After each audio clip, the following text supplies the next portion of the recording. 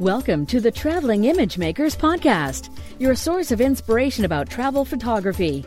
Now sit back, relax, and enjoy the ride as we bring you on a tour around the world with our guests.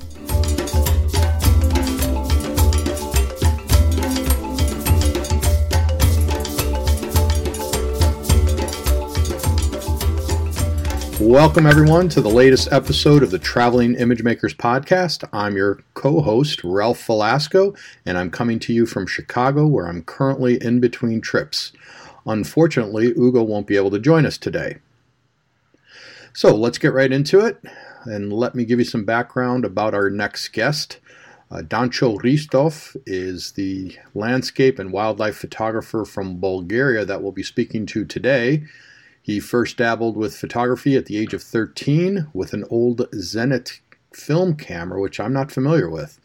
A few years later, his interest in wildlife and birds in particular led him to his first digital camera, and that's when the adventure began in earnest. For the past 10 years, Dancho has been traveling extensively, mainly throughout Europe, guiding photographers, participating in bird surveys, and generally just exploring nature. Dancho is the author of the Snap Guide to Photographing Bulgaria and has received several awards from regional landscape and wildlife photography contests. A significant part of his time is dedicated to planning trips and guiding groups. Speaking of Snap Guides, I met Dancho through our good friend Luka Asenko, who is co-founder of Snap Guides and a previous guest on the podcast back in episode 107. We'll put a link to that in the show notes too. Welcome to the show, Dancho. How are you and where are you these days? Hello, welcome. Very nice to be your guest. Thank you very much for this invitation and for the opportunity to promote Bulgaria as one of the wonderful destinations in Europe. I'm now based in Sofia, in between some trips. So having a little bit of a break, but at the same time planning more that's going to come later on. Sure, planning for the future, always. Yes. Great. Well, why don't you fill in some blanks for us, Dancho? I gave a very brief overview of your background. Tell us more about your background and how and when did you become a full-time photographer and guide? Yes, I did my bachelor degree in transport engineering from the local Sofia Technical University, which may sound a little bit strange, but that was my interest at the time. Then it moved slightly and I moved into environmental sciences and policy. So I did my Master of Science degree from the Central European University in Budapest. And my interest in wildlife was triggered when I was 13. That was about 25 years ago. This was when my father and I were trekking in the mountains in the southwestern part of the country. And during a very long trek, we had a very close encounter with a Balkan chamois, that's a wild goat, with her cub. And it was a very powerful moment when the animals were on the very edge of a steep ridge. So it triggered a unique, very key moment in my life. And I got involved in conservation in 1998. That's like 20 years ago. That's when I became a member of the local bird society. And then from a volunteer, I became a national coordinator of a national breeding bird survey or bird monitoring scheme. Nowadays, I do mostly photography, and I also do various trips, both for bird watching and bird photography. In addition, I also do bird surveys, and these are done not only in Bulgaria, but also in other countries. Like I do birding and bird photography trips in northern Greece, for example, and every year for the past 5 years I've been going to the Arctic in Norway, where I do bird surveys for the local Bird Conservation Society and the Norwegian Scientific Institute. Then can I ask you, Dancho, just if I can interrupt you, with these Sure. bird surveys, is this something that the destination is hiring you to do? Is this a volunteer thing? Yeah, no, it's a paid engagement, so I'm hired to do it. That's great. And yeah, at the moment I actually do I'm the person doing the highest number of survey routes in Norway, believe it or not. Oh, that's great. So yeah, I count birds along 18 routes, and I usually spend the whole month in the Arctic, most of the time camping in remote areas, remote destinations, and doing long treks to cover the routes, sometimes up to 20-25 kilometers a day. Are you by yourself mountains. Or with other people? Usually by myself, yeah. Okay. Wow. If I manage to get someone from home to come with me just as a company, I do that. But most of the time I'm by myself. Okay. There aren't many people willing to do that, to be honest. Yeah, sounds great, but I bet it sounds a little rough too. It is at times, yeah. Especially this year, weather was really rainy, so very wet and yeah, a bit chilly. The highest temperature I got was plus 15 degrees Celsius and rainy most of the time. So it was a bit rough, yeah, this year. Great. Yeah, so, anything else you want to tell us about that? Yeah, just to actually finish the answer to your question, I started with my guiding career in 2005, and then later on I became a full-time photographer, willing to show the beauty of nature.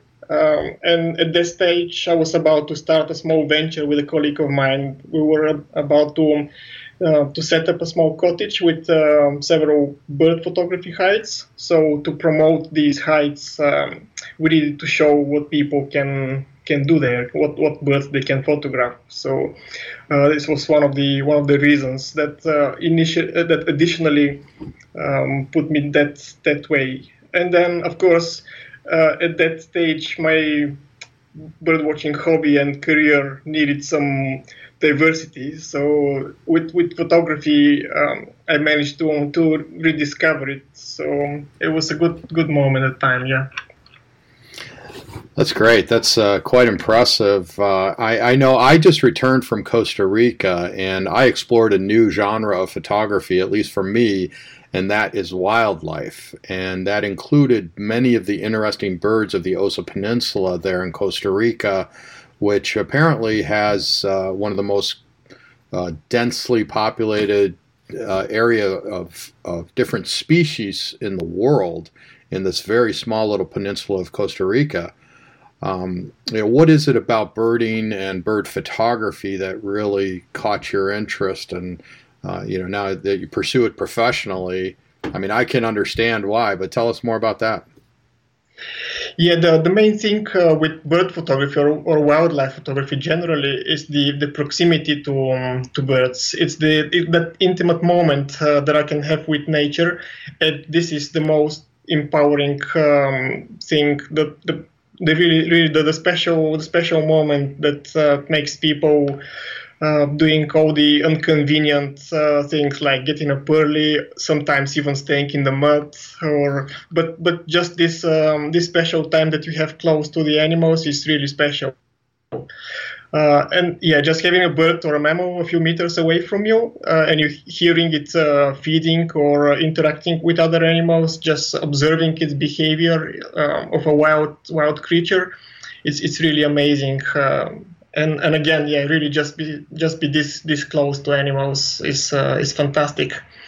And then on the other hand, if you're doing the whole preparation of shooting wildlife yourself, is that the pleasure of the whole preparation is also quite significant. You need to consider various aspects of the photography. So it does take some time, but it's really rewarding after it when you actually see the animals right in front of you. So it's very special, yeah. Talk to us more about the preparation that you're speaking of. What kind of preparation do people need to think about before going on these kinds of adventures? Well, I would like to differentiate here between the different types of photography and adventures. Most So most of the people nowadays choose going into already set up hides by other people, other photographers, and some of the people would prefer to set up the hides themselves. So if you're doing it that way, you do need to consider things like where to set up your hide. First, of course, you want to choose your target bird or mammal. Find a suitable area and consider all the light conditions. Think about the background, for example, and think how light will be changing in the main season you want to shoot at. And then, of course, you want to consider if you're going to be feeding the animal or the bird, or you'll be providing water or any other resource that the animal may need. So these are all things that one need to consider when choosing a site and when preparing a destination, a place for photo shooting. Of course, the proximity to people is sometimes to be considered. You want a quiet place, especially for bigger creatures, and not to mention mammals. They're even more secretive. Although in some places it's now easy to do it in your backyard. But even there, it's still important to consider the background you have. If you want the perches where birds will be sitting, the light. So all this needs to be considered. I know it's becoming a little bit like a studio, but then to have really good high quality images, you do want to think about all the aspects of the photography, of the image that you'll be seeing later on. So it's a long process, but really rewarding. Interesting, because when you're talking about preparing, I'm thinking you're talking about you're at home and you're packing, how you're preparing for the trip, but you're talking about preparing the area where you're going to be photographing. And when you talk about a hide, for people that may not be aware of what that is, because that word has several different meanings, that's the place where you're actually hiding from the animals and sort of being camouflaged and waiting for them to come into this area that you've sort of prepared with food and water, and you're considering the backgrounds where the animals are going to land or walk so that you've got nice clean backgrounds or complementary backgrounds. Is that right? Yeah, that's right. And often hides or blinds, as you call them, they can be permanent structures. So they can be staying there all the time, so that animals can get used to the constructions, and they're not afraid of you being there. They just animals just get used to these constructions. They can be permanent or temporary. But animals just get used to them, and they're not afraid. They keep being wild when you go there. So you're just in a way you're sort of controlling the environment and your angles for shooting these animals, and it makes a lot of sense now that you talk about it. I hadn't really thought about that because, like I said, this is a very new part of photography for me. So that's really interesting. When you talk about other photographers, is there some sort, and that there's some of these hides or blinds that are permanent, others that are temporary. If there's permanent ones, what's the code amongst photographers to be able to use them if someone else set it up? Are they locked? Is there a code that anyone can use it? How does that work? Well, usually there's a local organizer or a guide who maintains the hides, and he will have the schedule, and he'll be organizing the whole process anyway. So you want to contact such people that would take you to the place at the right time. Anyway, these people know what the conditions are, if animals are coming or not, and what season you should be going. So there are local people who are maintaining these hides. And this is the only way how you can do it. If you go to a just existing construction somewhere that's meant to be a hide, but then it's not maintained by anyone, you would not be able to photograph anything. You do need the local person maintaining the height and feeding the birds, the animals, or providing water or whatever they need.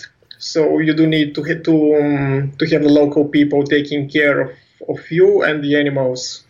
So it's almost like an Airbnb for birds, huh? Kind of, yes, yes. That's interesting. I had never thought about that, and I've often driven, especially through Europe, and seen these structures that the locals have told me were some sort of a hide, either for hunters or photographers, I assume. And I hadn't thought about that sort of code or how it works, and other people maintaining them and kind of arranging the reservations or the time that they're free for other people to use them. That's great. Yeah, usually the heights you see from the roads when traveling around Europe, these are mainly used by hunters. They're usually elevated a little bit higher up because animals cannot view people. But this angle is not suitable for photography, for wildlife photography, animals, or you want to be at their level, at their eye level, so you get more intimate look of the image.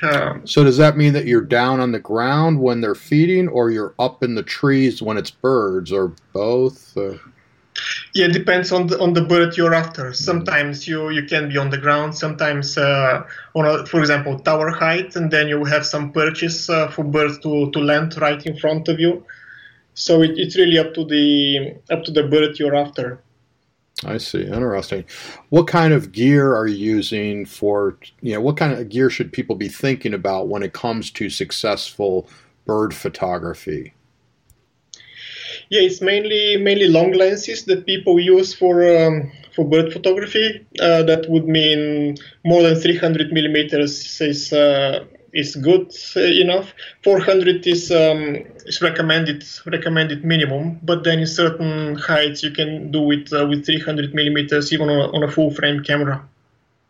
And of course, the lighter the lens, the better it is. So ideally it'd be f2.8, so you get more light, especially at dusk and dawn when light conditions are not great, or in overcast, for example.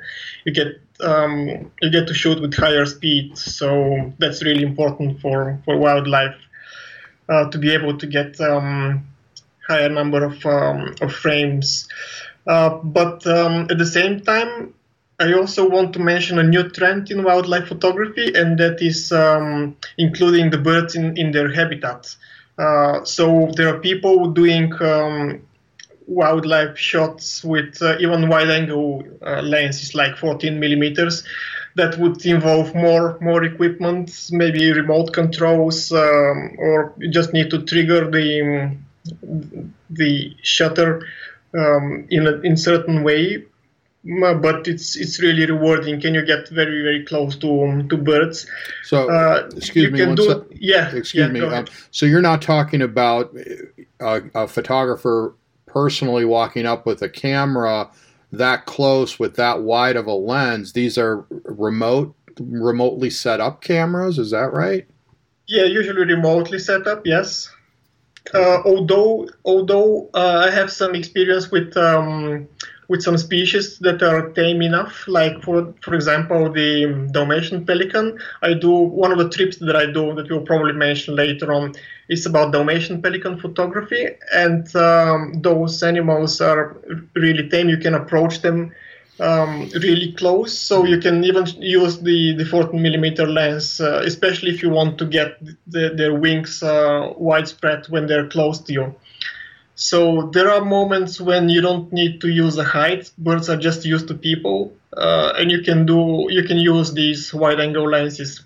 On these Dalmatian photography trips that I do, people would use lenses like say 16 to 35 or 70 to 200 is often the most used lens. And then, of course, birds would stay away now and then, so you can use your 300 or 400 or 500 millimeter lens, whatever people have. But you certainly need to have a fast camera. That would mean shooting with more than 6 frames per second, and then a large buffer that would allow you to store to record the images on your memory card as quickly as possible. So you're talking about shooting in a burst mode, you capturing that bird, flying away or moving, because they're rarely are birds just kind of sitting there. I always say that flags and birds are some of the hardest things to photograph because they're always moving, but especially birds, right? That's why you want camera with capable of doing more frames per second, especially if you want to get wing beats and any movement. For any interaction or any movement, you really need to have a camera with more frames per second, like ideally 10, 12. These are the high class cameras that allow you to shoot in a burst mode. Yes. Yeah, and I sure found out that having fast cards is important, and looking at doing wildlife photography, because those animals are always moving. Like humans, they're blinking or looking the other way, so you're going to get a lot of throwaways. So you have to take a lot of pictures, right? Sure, exactly. Yes, that's why you need bigger cards and many memory cards. Sometimes when sitting for a session, for example, if productive enough, you can do several thousand images. I know people that would do, say, 100,000 images for a week. I can't imagine having to look through all those images. My God. Yeah, I don't want to be at their place when reviewing or when post-processing the images. Oh, God. Wow, that's incredible. I've always been fascinated by the behavior of wildlife, and specifically birds. We're talking about bird photography mostly, but can you give us some tips for best capturing birds in their natural habitat? I mean, what behaviors do we need to be aware of, and can we observe that will help our photography to anticipate what these animals are going to do? Is that something that you can do, is anticipate maybe when they're going to take off and fly or do something? Yes, it's quite important to anticipate their behavior, because these are some of the most interesting images that one can take. Interaction between animals is really something that is sought after, and to be able to take these images, ideally you would be sitting in a height or in these blinds that we were talking about. Sometimes, if birds are used to people, you can just go to a city park or, for example, ski resort for some birds where they are used to people, and you can approach them. But when being in a height, like, you need to be really quiet. You have to avoid smoking or using any lights, for example, from phones, from laptops, or any equipment. Although most of the advanced heights nowadays take consideration for these, we can even call it pollution if you want, that can scare the animals, and are well isolated. But even though it's good to have in mind that animals are wild and they are afraid of light. We're talking about artificial light. So in certain heights, like, for example, search for birds of prey, it's or for bears, for example, for mammals. Leaving the height without the permission of the guide is absolutely forbidden or not advisable, because when leaving a height, even for a smoke or for anything, you're scaring the animals away, because you don't have much visibility outside of your little window or your camera screen, so you're not sure what's around, really. An animal may be sitting just behind the height, and you'll see you when you go out. So it's really important to consider the recommendations or the requirements of local people. So this is quite important in terms of human behavior when sitting in a height. It's not for everyone, to be honest. Not everyone can be sitting in a height for a day or for two even. Are you usually by yourself, or are you in pairs with other photographers? How does that work? Are they big enough for several people? It depends. Yeah, it depends what the height is. Usually they're for several people, and especially if you're on a tour, you can share height with several other people. Great. So yeah, this will have all the facilities you need inside. So you can have your really convenient stay. In some of the heights you can even sleep inside and be warm and all that. So it's so that you're really comfortable and patient enough to wait for the animals. Sometimes you can really wait for days if eager enough. Like, of course, it's not for a tour, not for a trip, but when people are preparing an area or want to shoot certain animal by themselves, they can really spend days inside a small box, even if you want. So in terms of animal behavior and what we need to consider is that the morning and evening light in the golden hour is preferred for the images for the shooting session, because the light is very soft and it gives it reveals all the details on the birds. Although nowadays with these contemporary cameras capable of shooting at high ISO, you can do pretty much anything, even at dusk or even at in very, very low light conditions. But the morning light in the golden hour gives some really nice, very, very pleasant feel of the conditions of the atmosphere. And then once you have the animal in front of you, you want to anticipate the moment when it will be moving or doing something interesting, either landing on certain perch with its wings widespread, or when taking off, or when animals are interacting with each other. So it's interesting to photograph their behavior once you're there. Ideally, you want to consider the time when you go to certain place, because animals have their specifics in terms of breeding behavior, courtship displays. So these are all interesting moments when that you want to consider when going to an area for session. Yeah, I thought it was interesting. While I was in Costa Rica, the local guide talking about, we were shooting monkeys at the time, and anticipating when they're going to jump from one branch to another, or watching there's almost like a highway in the canopy for these monkeys, especially when a troop of 50 or 60 comes through an area. You kind of watch the first several monkeys, and then the other ones will follow almost the same route almost every time. And so that's a way to see what the early monkeys are doing, to then anticipate what the following ones are going to do. And if they were sort of bouncing on a branch, that probably meant that they were going to jump.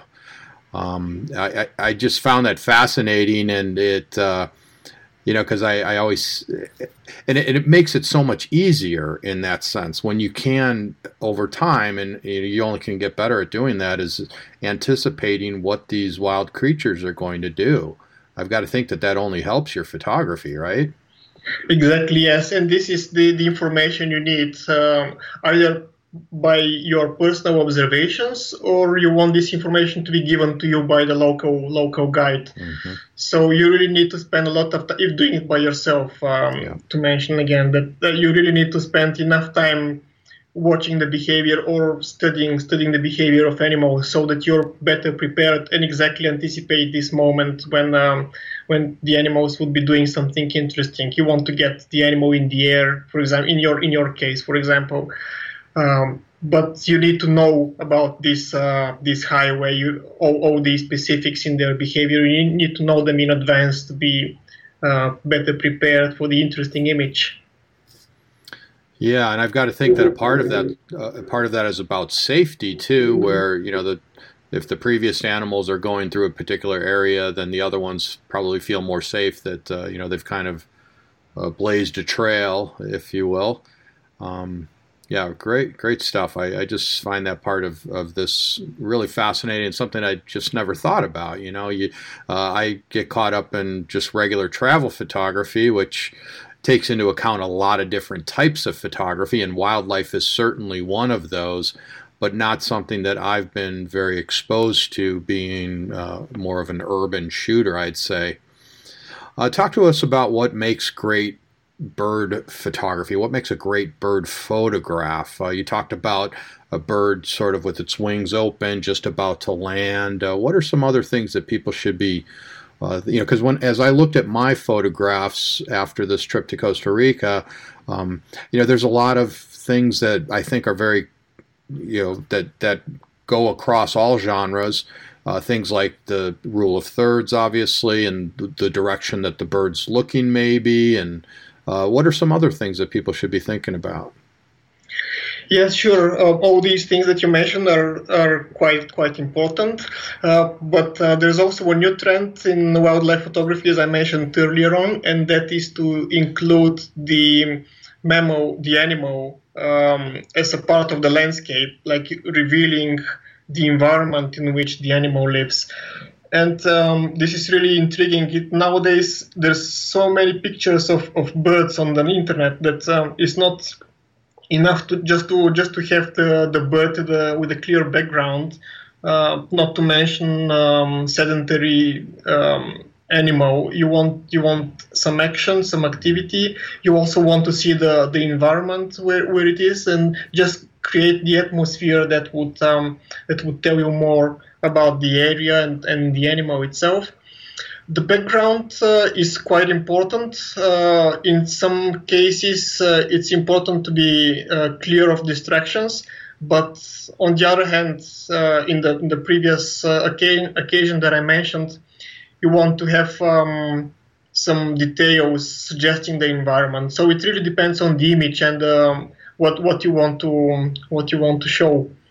Of course, you want to have the sharp focus on the eye. That's usually the most important thing. Even if wings are blurred,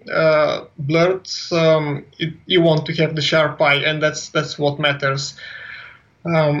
You want to have good eye contact. Ideally, you would have some people suggest that you want to have the head of the animal pointed at 45 degrees towards you. I know this is not easy to measure, but we're talking about visual impression and really eye contact that is the most powerful when looking at an image. In certain conditions, you want to have nice, soft, warm light. If you want to show more details of the plumage, but then at the same time, if you want to show the atmosphere, you may want to show a bird in some harsh conditions. For example, there are some really unique, amazing images of birds struggling in snowstorm, for example.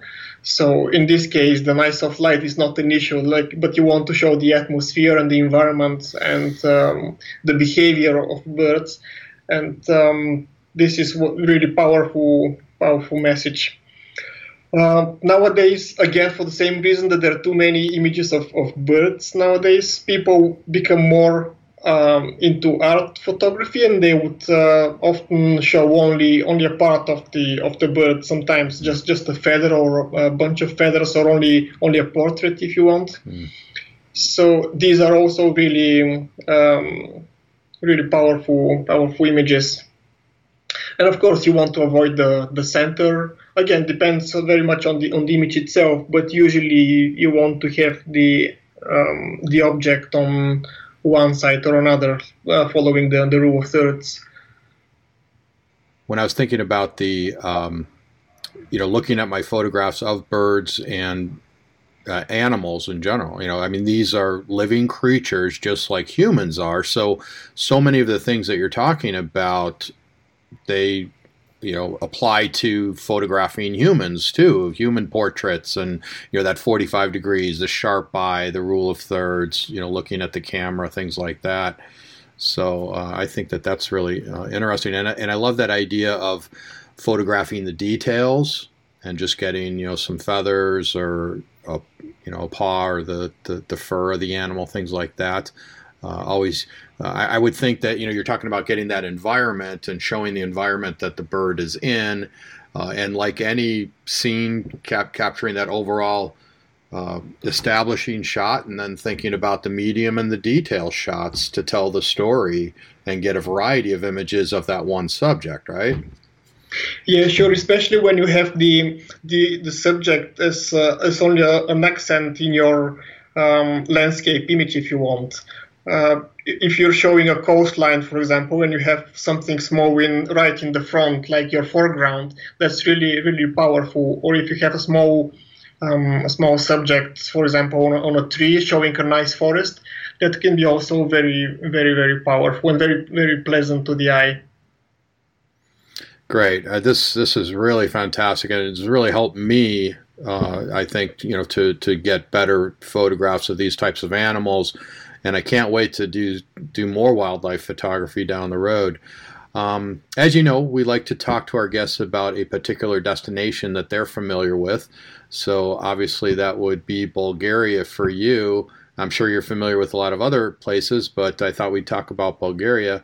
What should our listeners be on the lookout for when they go to Bulgaria? Should they decide to travel there? What are some of the highlights of your country? Yeah, the country is really, really diverse. It's very small, which allows people to cover a great variety of areas for a very short time. It's very rich in natural resources and cultural monuments. People are very welcoming and smiling, so that's very pleasant for any visitor. We have good diversity of high mountains, including alpine areas, which are actually some of the highest on the Balkan Peninsula. This is probably the place to specify that Bulgaria is situated north of Greece, for those who wonder. We also have a very picturesque coastline with rock formations, very rich in culture, like over 130 monasteries. There are many waterfalls, rock formations, narrow gorges. It's just absolutely wonderful countryside with mountainous villages where local people still do their lands manually. It's absolutely amazing, and I really love showing the beauty of the country. And as you know, and I've talked about Bulgaria before, and I have been to Bulgaria this past year and really enjoyed it. And again, for those who aren't familiar with exactly where Bulgaria is, it's south of Romania. It's on the western part of the Black Sea, so you've got the Black Sea coast there. A lot of variety, as you mentioned, of vineyards, lots of agriculture, wonderful people, really nice food culture. Sofia, beautiful capital with a lot of things to see and do. What are some of the other highlights that you could tell us about? Yeah, since I'm more into natural landscape photography, one of my favorite areas is in the Eastern Rhodope Mountains, that is in the southeastern part of the country. There's an old volcano with a crater, caldera, which is still well preserved, and this is very picturesque. Can be looking really, really wonderful on images. It has a river flowing at the bottom of the caldera, so absolutely fantastic. It's one of my favorite places. Then in terms of cultural heritage sites, there's Rila Monastery, which is a UNESCO site. There's Veliko Trnovo. It's our former capital of the country. It has a nice fortress with a church on the top. You've seen that one, I suppose. Yeah, so that's a great town. Beautiful little town, yeah. And it's got that very the Soviet era huge hotel right there, sort of in the gorge. Really cool, right? Yeah. Yes. That's wonderful. I really like that town, and the fortress that you're talking about. They have an amazing light show there. Have you seen the light show? Sure, several times. Yes, that's great. Yeah, wonderful tool to photograph as well, especially in different conditions. Any season is good for there. Well, explain the light show briefly for people, what that's about. It's the whole fortress is basically lit up with different lights along the fortress wall, and also in the yard of the fortress there are different lights. Some of them illuminating the church and the tower in the middle of the fortress. So these lights will be changing in different colors for about half an hour or so, and this light show is meant to attract the attention of people to all the soldiers, all the people who used to live there and who have died for the protection of the country and for the freedom of the country. Probably here is the place to mention that Bulgaria used to be under Ottoman yoke for 500 years, which had huge impact on generally the awareness and mindset of people. But having all these strong people fighting for the country was what managed to save us at that time. And nowadays people are just attracting the attention of visitors to all these soldiers and all the people who used to live there. Yeah, and the light show is also synchronized to music. Do I remember that right? Yes. Yeah, it's amazing. There's a story that's actually told when you're watching the show, but you can only hear it from certain place, from within a certain terrace balcony. You can hear the music and the stories, and then you watch the light show overlooking the fortress from the terrace. It's really very, very quite a powerful moment. Sure is. That's great. So, anything else about Bulgaria that our listeners should know about? Should they decide to travel to your country? Yeah, there are also quite interesting rock formations, and mountains are wonderful, and there's some special caves. There's one called God's Eyes. That's with basically two openings on the ceiling, and you can actually photograph stars through the opening on the ceiling of the cave. It's another amazing place which is worth visiting. But of course, people can always have a look at the snap guide we were mentioning about earlier on. It has all of these locations featured in the guide. Yeah, the Snap Guides is a really great app, and the app itself is free, but then people can purchase specific destinations that are I guess they're add-ons to the app that professional photographers like yourself who are really aware of a particular destination have put together, and for a very small fee, you can purchase that part of the app, and then is it about you're telling people or showing people where they can go to get these great photographs? Yeah, exactly. You have the location where images are shot from, or the main area. You also have a location for the car park. So it just tells you where to park your car and where to go. And then, of course, it allows room for your creativity, but gives you information if a place is good for sunrise or sunset, or if it's better for overcast weather.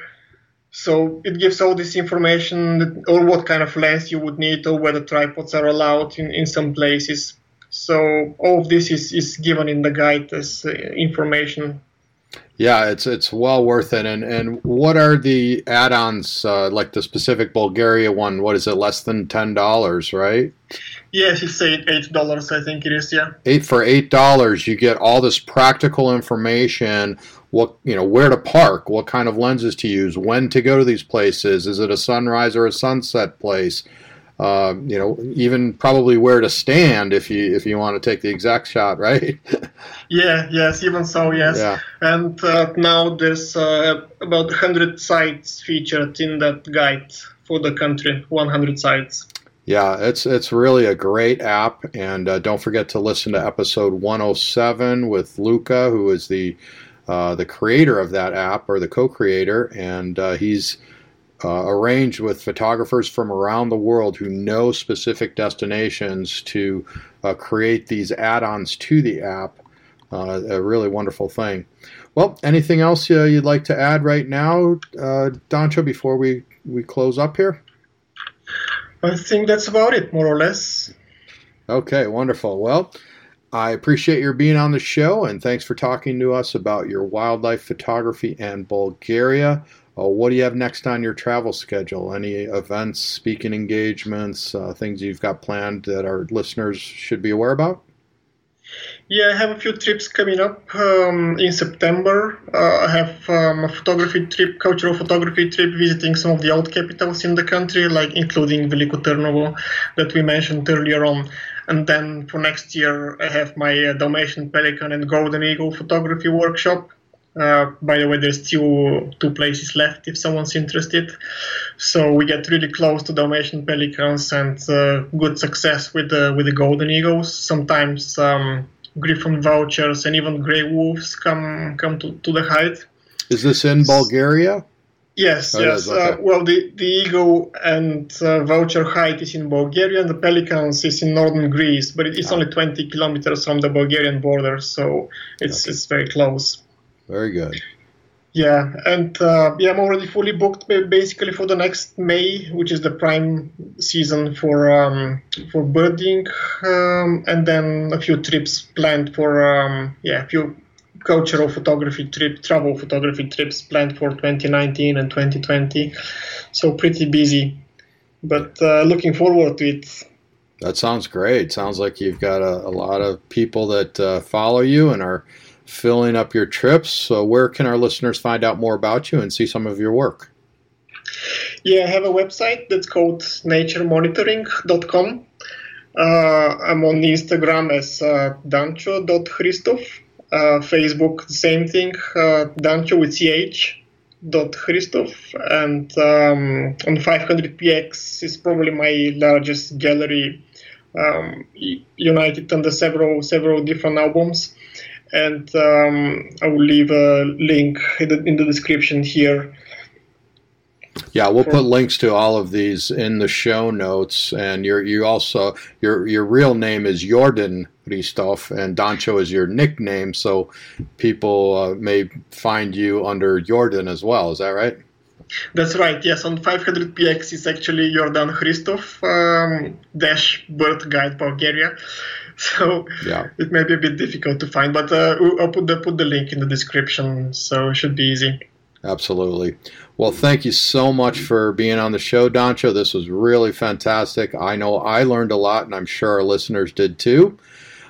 Thank you, everyone, for listening. You can follow me on all the social media platforms, both at Photo Enrichment and at Ralph Velasco. And be sure to visit our website at photoenrichment.com to see about our upcoming tours and other announcements. Also, something special for our upcoming 10-year anniversary at Photo Enrichment Adventures. We are running a big sweepstakes with great prize giveaways, including cool stuff from Mindshift Gear, one of my sponsors, as well as a grand prize of $1,000 off of any of our tours. Simply go to photoenrichment.com, join our mailing list, and you can download my brand new ebook, 52 Categories of a Shot List, Create Images That Tell a Story.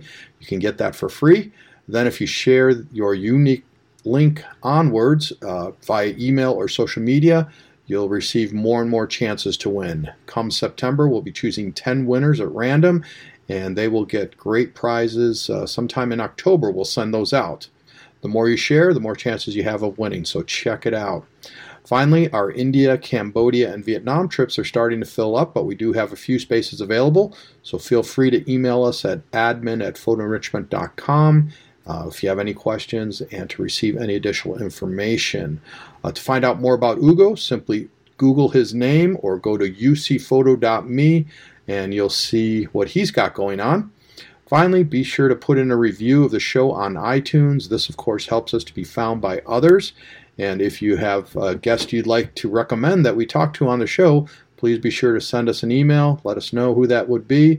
And let's get active over on the Traveling Image Makers Corner Facebook group. We're always looking for great images for our bi-monthly photo contest there. Winners will be featured on a future podcast, so be sure to enter your best work. And remember, if you keep at it, you can't get worse at photography. Now let's get out and shoot.